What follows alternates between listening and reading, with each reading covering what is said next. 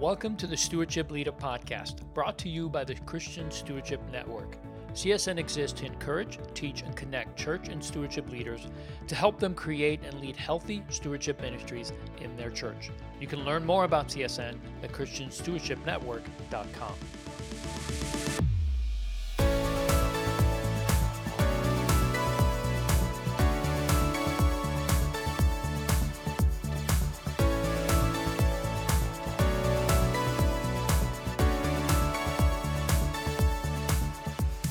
Well, hey everybody, welcome to Stewardship Leader. I'm your host, Leo Sabo, and on today's episode, I have a friend of mine, James Lenhoff. He is a National Sales Director at Good Sense Movement, and he's also a CFP and a co-founder of WealthQuest. He has 22 years as a financial planner, so he's walked this journey of financial management and financial investing and all of that with many, many people. What I love most about James is that he loves stewardship, he loves the Lord, and this whole topic of finances is where he shines. And so I wanted to invite him on and talk about a topic that we're both very passionate about, and that is being intentional about financial decisions. James, say hello to everybody. Well, thanks for having me, Leo. I'm super excited to be here. Yeah, I am too. Well, I know you and I had some email exchanges and talked about this topic, and I thought it'd be a great idea to bring this on and discuss it so that we can make this available to the folks that are listening to our podcast on a regular basis. I think this is such an important topic because it's right at the core of what we are called to be and what we're called to do. We are stewards called to manage God's resources. And some of that is not just financial, but finances certainly play a part in that. And that's an important topic that we, of course, talk about all the time. So let's just start with, why is intentionality in financial decisions important? Well, I think it is the most important mark of a steward. A faithful steward should always be able to answer the question, why? And as I've been walking life with all these different families over the years, I feel like that's been one of the biggest blind spots. I think a lot of times we think we're solving math problems, right? That money is all about math and math is really hard and that's why money's hard. Money is not actually that complicated. The math is pretty easy. The hard part is the fact that all of our emotions, our fear, our greed, all gets kind of mixed up. It's the emotional side of things that make things really, really difficult. And most of, if not maybe all of, our decisions are made emotionally. And so if we make those decisions in the moment, I hear over and over and over again when I talk to people, hey, why'd you do that? Or why'd you make that decision? And what they say more often than not is, I just felt like it. And that is not faithful stewardship to me, to say, that's just kind of what I felt like in the moment, so I did it. I didn't really have any plan for it. I hadn't really thought about it ahead of time. I just reacted and went with that moment's emotion. Most of the time, that's going to lead us to things that are counterproductive. They're using God's resources to help medicate our own emotion. We feel insignificant, we feel inadequate, and so we medicate that feeling, and that's what we are acting on in that moment rather than deciding ahead of time how we're going to live intentionally so we can explain those decisions clearly because we made them before we were in that moment when we were getting taken advantage of by marketing and all these other things that are screaming for our attention and asking us to make the wrong decision. Yeah, that's so good. I agree with you. I think everybody would agree that emotions play a huge role in the decisions we make. And sometimes that's important. We need to be emotionally connected and make sure, especially if we're taking care of people, and we need to have empathy and all that's very important.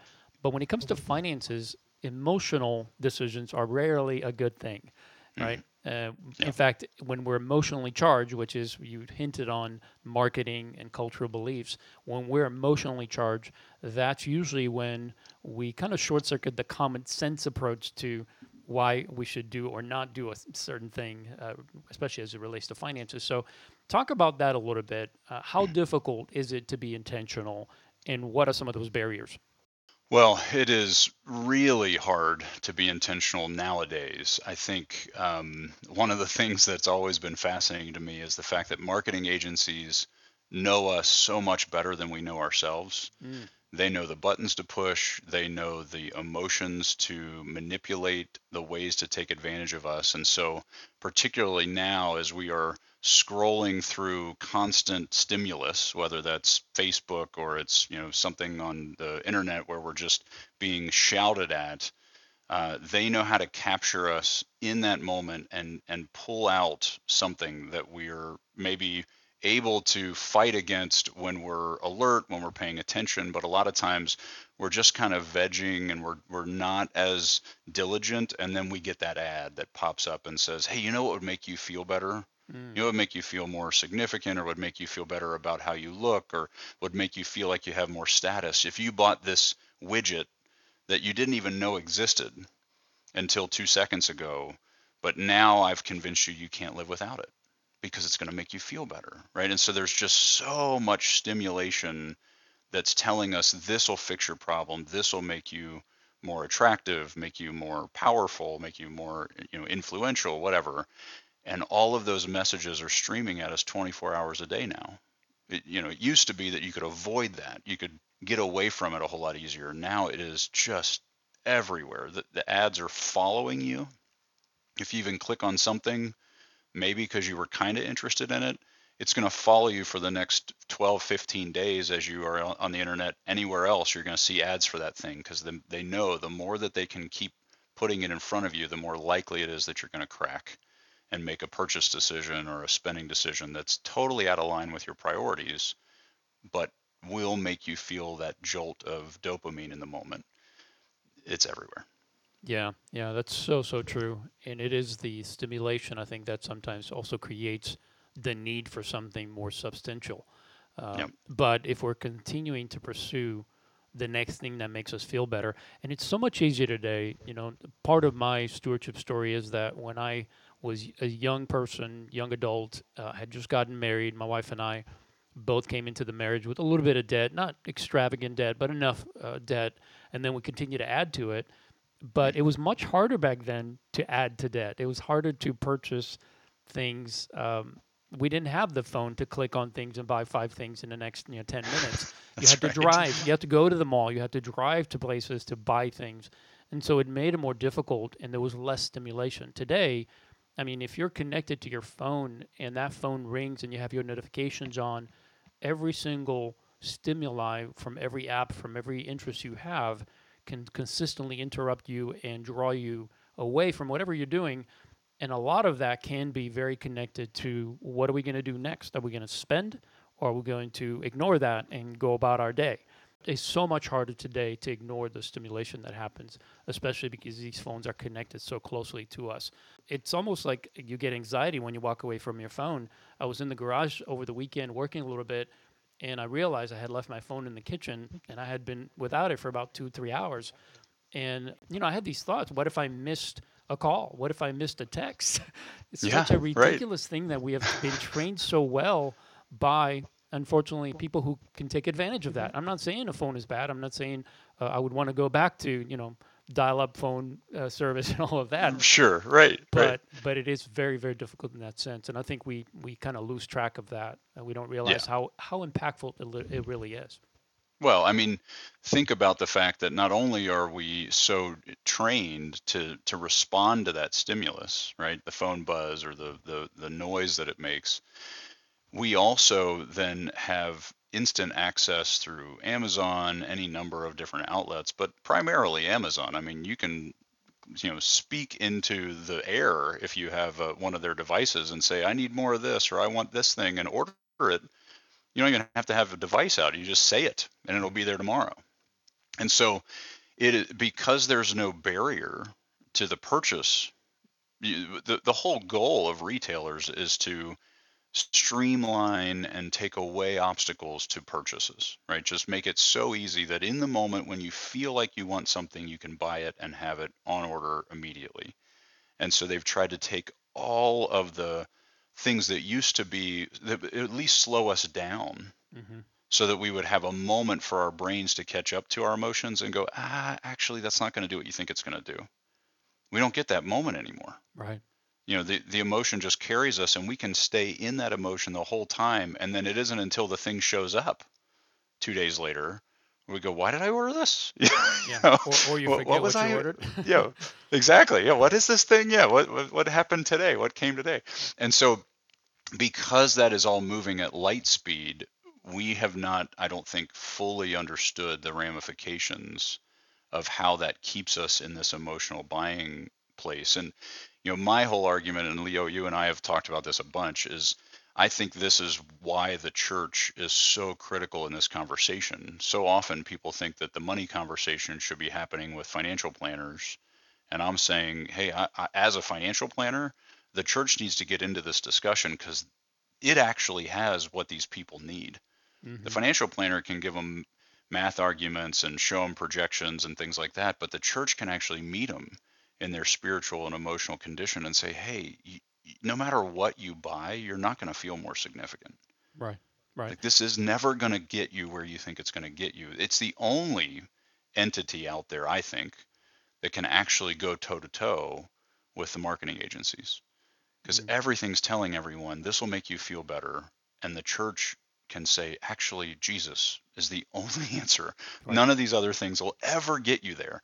And that is a message that really is at the core of a lot of this lack of intentionality, is people are just, they don't see those resources as God's, they see them as theirs, and they get to do whatever they want with them. And if they want to buy this thing that they don't need and that's not going to actually make them any happier, they just do it. And then when you ask them why, they say, I just felt like it. It's not good enough. Right, right. And also, I think for many of our listeners, they're stewardship leaders or champions in Hmm. their own church. And so many of them will do some form of counseling or teaching. And part of that is to deal with people that you just described, which is people that will make these emotional decisions or just because they want to do what they want to do. Sometimes they're ignorant toward God's principles, so they don't even know they're violating the principles that God has put in place. Right. Yep. So we try to do our best to educate, to help people understand God's word. But then what you said is so important, because the spiritual side is the only thing that can really defeat our own selfish desires, right? Yes. It's only when we are faced with Christ and what he's done and what he's called us to, and the fact that this is not the end all. The world as we see it and as we know it, as we experience it, is not really the ultimate destination. And it isn't what God intentionally desired for us. And that's the part that I think a lot of folks try to figure out. Maybe if I make more money, I'll fix my problem. But many of our Right. leaders that are dealing with people and trying to help people with this, especially the one-on-one coaching side of it, they're running right up against this. Well, why can't I have this? Why shouldn't I have this? And sometimes it's a difficult thing to communicate.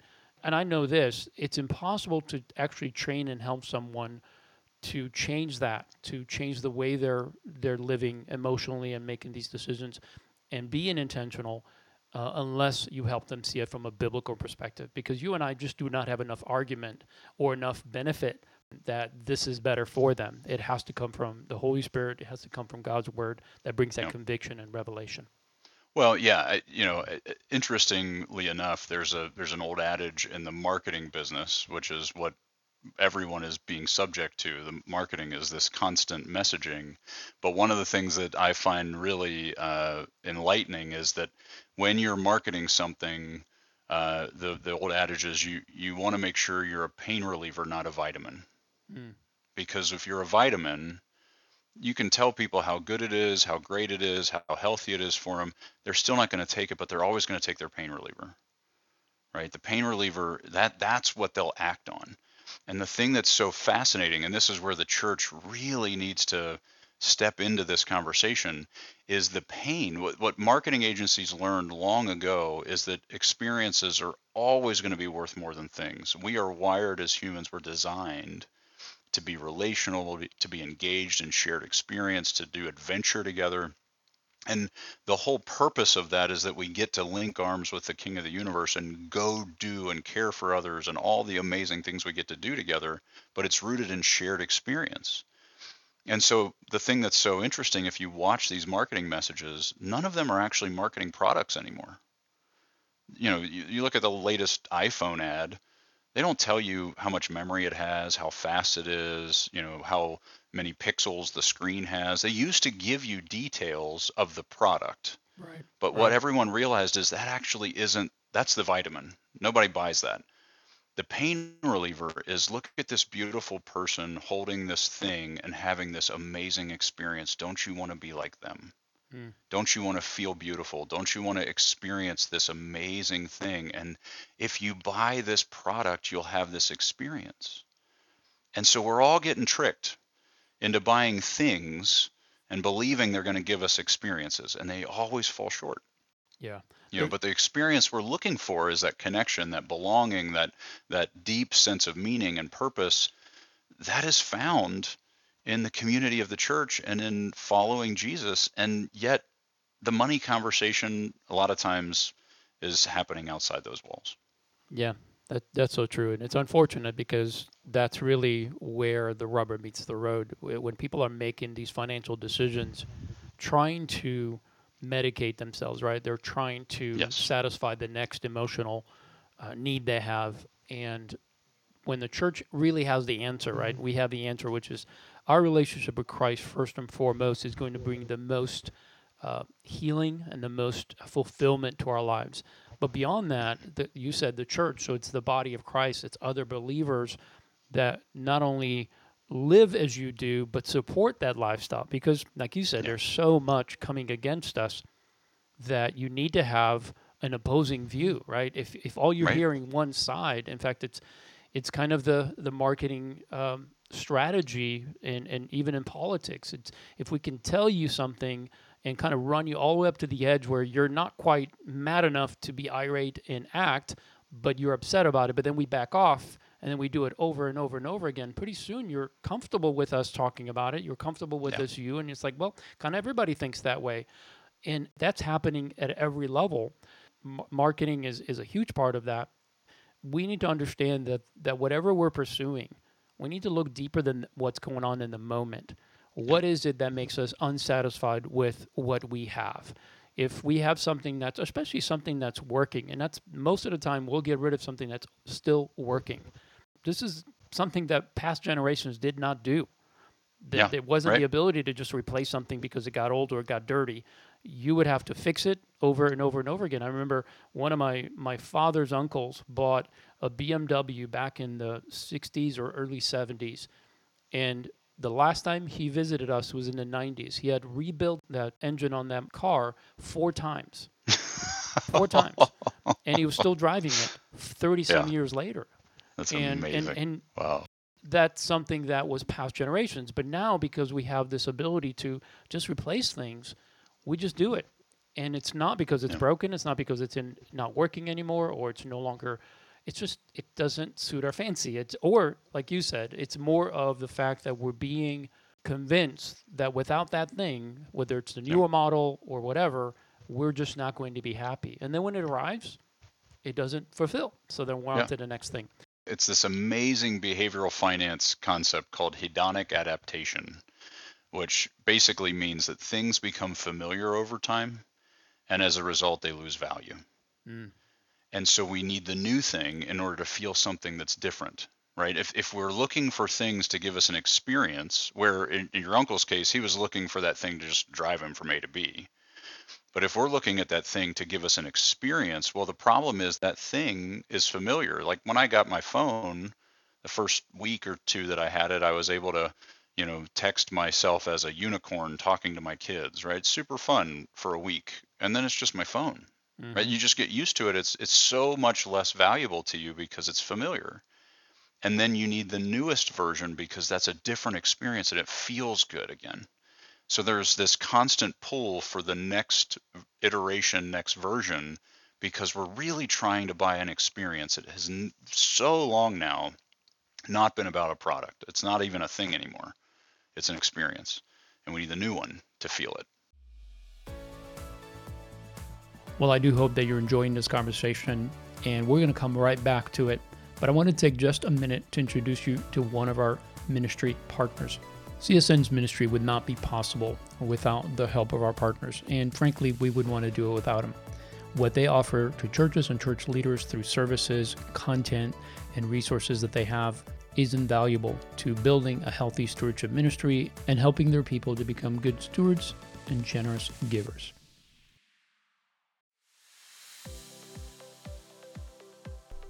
This episode of the Stewardship Leader podcast is sponsored by Good Sense Movement. Good Sense is a nonprofit organization that exists to help churches equip their congregation in a key area of Christian discipleship, financial stewardship. Good Sense believes that as people live out the wisdom of God's Word in the area of finances, they grow closer to God. Good Sense has a variety of resources that will engage and equip your entire congregation, not just those in financial crisis. Good Sense offers consulting to help churches develop a stewardship program that fits the unique needs of their congregation. To learn more, visit goodsensemovement.org. I do a little bit of consulting with estate planning, helping people to understand what estate planning is. And one of the cultural norms that I run up against when I'm meeting with people to talk about their estate plan and putting together a plan for what they're going to do with that final gift that they leave when they pass away. And one of the cultural norms that has been adapted over the last maybe less than 30 or 40, 50 years or so is this idea that you have to leave something for your children, that you have to leave your wealth with them, that not doing it would be, condemning in some ways, I guess. And Right. people feel that. They feel like, I don't have a choice. I have to leave it. And then when you Right. dig a little deeper and you're talking to them about how their children are managing money today, or whether they think that it's going to bless or hinder them, they readily say, I don't trust the way they're managing money. I said, Yep. but yes, but you're going to leave them, $500,000 to $1 million estate as a Yep. one-time gift. That money's going to come in, and it's like winning the lottery to them. They Yep. not only not have the wisdom to manage it, which is one side of it, but they, of course, have all the influence to do the wrong thing with it. And most Yep. importantly, you and I, as the ones that leave that gift, have to answer for it. We have to give an account. And that's something that it's not understanding the biblical principles and understanding what Jesus said and what God's word says. And yes, there's a scripture that says that a righteous man leaves an inheritance for his children's children. Yep. But it doesn't say you're supposed to leave. First of all, it doesn't even say you're supposed to leave anything for your children, which is interesting enough. We can debate that. But ultimately, maybe it is just grandchildren. But really, I say it this way. If when I die, and let's say I'm in my 80s or 90s, and my kids are in their 60s and 70s, if they still need something from me, then that's a problem. Because if by 60, 70, they hadn't figured it out, they're not going to figure it out. And whatever amount of money I leave them through my estate will only hinder them in the long run because they continue to make bad decisions. Thankfully, my children do manage money well, but it's this cultural idea that this is obligations that we have instead of understanding really what it means to leave an inheritance, that it's not just money, that it's not that we work to the bone, so to speak, until we have enough so that we can put our kids in a position that we were never in. Well, Yep. does God want them to be in that position? There's so many things that we ignore when we allow the culture to dictate. That, and I think the biggest thing is that the people who are listening that are in that position of leadership in a stewardship ministry, if there is anything that we could get through to them, it's that these are not math problems. This is not about budgeting and structuring your cash flows and yes, that's part of it, but at its core, that is actually the easy part. That is such an irrelevant conversation if that's all you're going to talk about, because you're never going to fix the actual core spiritual issue.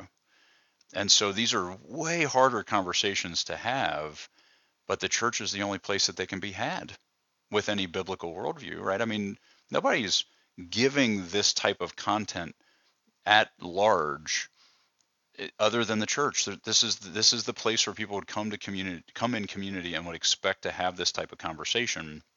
And it needs to be this spiritual and emotional conversation, not, hey, don't accumulate debt and make sure you give your money to the church. Like that's fine. Those are both valid, but there's an emotional and spiritual issue there, not just a math problem. And that's what I feel like I'm so frustrated that has been missed for so long. So I love the work that CSN is doing to try to call people back to that conversation. That's the work we need to be doing as a church. Yeah, and that's exactly what you guys are doing at Good Sense as well, is equipping the body with God's principles and helping them really to understand how to live that out. So I love what you guys are doing there and the content you have that really helps people walk that out, whether they're at a certain level of income or higher level income. Like you said, it's really not a money issue. So right. if you're a good steward, as Scripture says, I think Luke 16, it says, if you're faithful with little, you're faithful with much. If you're unfaithful with little, you're unfaithful with much. So it's not a money issue. It's a commitment and a heart issue. Have we really sacrificed our lives, including our finances and everything else that's part of our life? Or have we just said, I'm a Christ follower, but when it comes to my actual actions and the way I manage those things, there wouldn't be enough evidence to prove me guilty in front of a jury Right. because it doesn't look like I sacrifice or do anything according to what I've pronounced or said I am or That's I'm right. doing. So that's right. sad, but for both you and I, James, we had that revelation. God, at some point in our lives, whether it was younger or older, after we made the mistakes or before, God made it very clear to us that what we were pursuing wasn't going to bring the joy and the satisfaction and fulfillment we were looking for. Right. So, that was the case with me. I didn't have an iPhone, didn't have Amazon around, but I did a lot of damage. Thankfully, I didn't have it because I probably would have gone off the deep Even end. when those hurdles were in place to slow you down, it didn't slow you down, right? Still found a way to do it. And all of us do to some degree, right? I mean, Sure, it's that's just, right. It is harder today. The freedom that we have actually can lead to much more bondage, and that's unfortunate. However, the Word of God is still effective today. It can still accomplish what it's designed to do, which is to bring both revelation, conviction, correction, and of course, God's blessing. Because once we fall under His principles, then we'll see the results of that. And it's always going to be, it's the very thing that we're looking for. So, James, in the last few minutes that we still have left over, what can people do to become more intentional? As you're working with different folks, obviously, in really kind of creating a plan for the rest of their lives almost, what are you doing? How are you helping people to take some steps so that they have intentionality built into the way they make these decisions? Yeah, I think the most important idea is to make sure you're making decisions ahead of time before you have to choose. So ideally, having some central reference point, however you want to structure that, whatever that looks like for your family, having some frame of reference to say, this is who we are.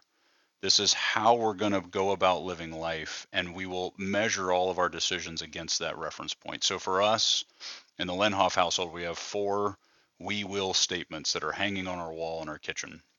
And they are, we will live in deep relationship, we will be authentic and sincere, we will remain steadfast in Christ, and we will lift the burdens of others. And so those 4 we will statements become the litmus test for everything we face. If we come up against a decision and we say, this is who we've already decided we're going to be, then does this thing move us closer to that, or does it get in the way of that? Mm-hmm. And if the answer is it gets in the way of it, we're always going to say no. But if the answer is that this decision, if we say yes to this thing, it will move us closer to these 4 things we've established, then our answer will always be yes. Right? So we have to have some way to measure what are we aiming at as a family, and everyone's on board so that we're all in agreement that we're only doing things that fit in our mission as a family. The second piece is, if you've established that, then as you go into the year, one of the things we teach in our Freed Up content with Good Sense is these 2 ideas of the non-negotiables and the lifestyle cap. The non-negotiables say this is the stuff that matters. We actually have a guided prayer meditation process that helps people filter out what really is important for our family. What do we really want to make sure we establish as our priorities, as a way to start to put them in order so that everything else that doesn't fit naturally falls out. But we want to do that when we're not in the midst of a big decision. Like, I want this new house. No. We want to be thinking about these things when we're not already pulled in a direction where we're trying to make a decision and it's already emotional. So getting to a place where you say, it really matters that my kids are in private school, let's say, or it really matters that I'm not in a traveling sales job so that I can be home for dinner. Well, let's say those 2 things are in conflict with each other, right? Traveling sales job means you're able to pay for your kids to go to private school, but you're not home for dinner, right? So you got to wrestle those things to the ground instead of saying, I'm going to say yes to all of the things that I want, prioritizing, organizing around those non-negotiables. And then establishing your lifestyle cap. So as you walk into the year saying, this is enough, we've already decided we're going to take this vacation, we're going to invest in relationships this way, we're going to lift burdens of others this way, we're going to do these things in this coming year. And we've already decided those things, so that when the messaging comes along and says, hey, you know what you need, or you know what you want, you can say, yeah, I do. I've already decided what I want, and you weren't on the list. Because most of the time we don't know what we want. And so when they suggest something, when those marketing messages pop up on your phone or on your browser and say, hey, have you ever heard of this thing? And you go, oh, I need that now. I can't live without it. Well, you've lived without it your whole life until that moment, but now you can't live without it, right? Because you weren't intentional ahead of time saying, these are the things we've already decided. We've already established some of this groundwork. And now those decisions are super easy because you're already aware of what you've chosen. And now that isn't even really a choice anymore, right? You've already taken those steps to say, this is what we've already said yes to. So the answer to everything else is no. And you're just way less susceptible to that emotional manipulation that so often takes advantage of us. Yeah, that's really, really good. I mean, in a practical sense, obviously, you're talking about, and you mentioned it, that this is how much we're going to spend on our vacation, and so on and so forth. So really talks right. about having a financial plan that's going to take into account what you're making, what Yep. what your needs are for you and your family, and that takes intentionality, right? You have to think That's right. about where are we going to live, what are we going to eat, what are we going to spend on clothing, and those kind of things. All of those have a cost to it, and we know that the options for that could be very high or very low depending on what we're choosing. So that's Yep. also being intentional. I love the fact that you started with, this is about identifying what your family Yep. mission is. You have those Yep. 4 statements that are going to guide then how you're going to develop that plan. That's right. What you're going to do as far as work's concerned, as far as spending is concerned, and everything that is associated with that. And those kinds of decisions ahead of time make it easy then to come to a situation where there's an opportunity and hey, this would be a good thing to do. So it's not necessarily just, oh, I want to buy something. That's Right. that's easy enough, especially for someone that's lived on a budget and knows what they can spend.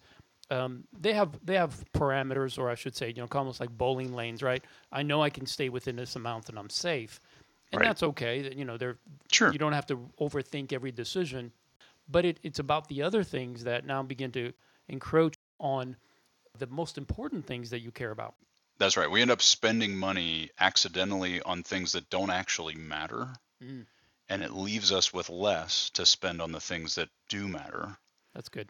We end up putting these things that aren't even priorities in the mix, and it ends up stealing from us the most important things, and then we're frustrated, and then those high level priorities, we take on debt because we're like, well, we can't say no to these things because we have to do these things, but these other things that we've already said yes to that just kind of muddied the water, we're walking in setting ourselves up for failure. But the most beautiful thing about having that reference point, those 4 we will statements, just as an example of how to pull that off, is now as a faithful steward, that whole thing coming back to where we started of being able to say why. So when we did our vacation this year as a family, we took another family with us to go do adventure together. And if someone were to ask me as a faithful steward, why'd you spend money on that big vacation and bring this other family? And the answer is because we've chosen that we will live in deep relationship, right? This fits. Mm-hmm. I can say that the reason was because I'm on mission, I'm living intentionally. Those are the kinds of things that start to give you confidence to say, yes, I am doing wise things. I'm making wise decisions with God's resources. I'm leaning further into what he's called me to do. And so I'm not ashamed of spending. I don't feel guilty spending his resources on these things because I know this is what he's asking me to do. Invest in deep relationship. Bring someone with you on this trip that wouldn't get to go otherwise. That's a great use of his resources, right? So those are the kinds of things that start to open up when we frame those decisions ahead of time, and then we can be intentional with them rather than reactionary. Yeah, I love the fact that you mentioned priority, and really that's the only way to really kind of whittle down to what's most important, right? Because we have so many options, especially when we're putting together a plan on how we're going to manage month to month, day to day, year to year. Yep. And without having priorities, you're right. A lot of the money ends up going on less than important and less valuable things. And we're not even realizing that we're sacrificing something that we would easily, if we were asked the question, would you spend on this or this? We would Right. easily choose the more valuable thing that, because we know that. We can easily know my kid's college education is more important than me getting coffee every day, Yeah, right? that's right. But yet, if That's I right. get coffee every day, and I'm not talking about the kind you make at home, I'm talking about the kind you buy. That's right. You add that up. I had a gentleman that was coming into Starbucks when my wife was in college. She was working at Starbucks part time, and he would come in once a day, sometimes more than once a day, and buy a $6 to $7 drink. Mm, And I was shocked by that because yeah. I'm a numbers guy, so I'm like, I did the math real quick. I'm like, that guy's spending over $4,000 on coffee. I'm like, that's insane. And then the few times that he would bring in his daughter, he would buy her something like a frappuccino or something. And I thought, gosh, I wonder if he's putting money aside for college for his daughter. Right. And I'm thinking, Right. well, I've done enough coaching and counseling for people to tell you that that's usually not the case. So I Right. thought, well, Right. if I were to approach that guy and say, hey, would you rather send your daughter to college or have special coffee every day? Which would you choose? Which is more important to you? There's no way that that guy would say, oh, my coffee is more important, forget my daughter. No, Yeah. he wouldn't say that.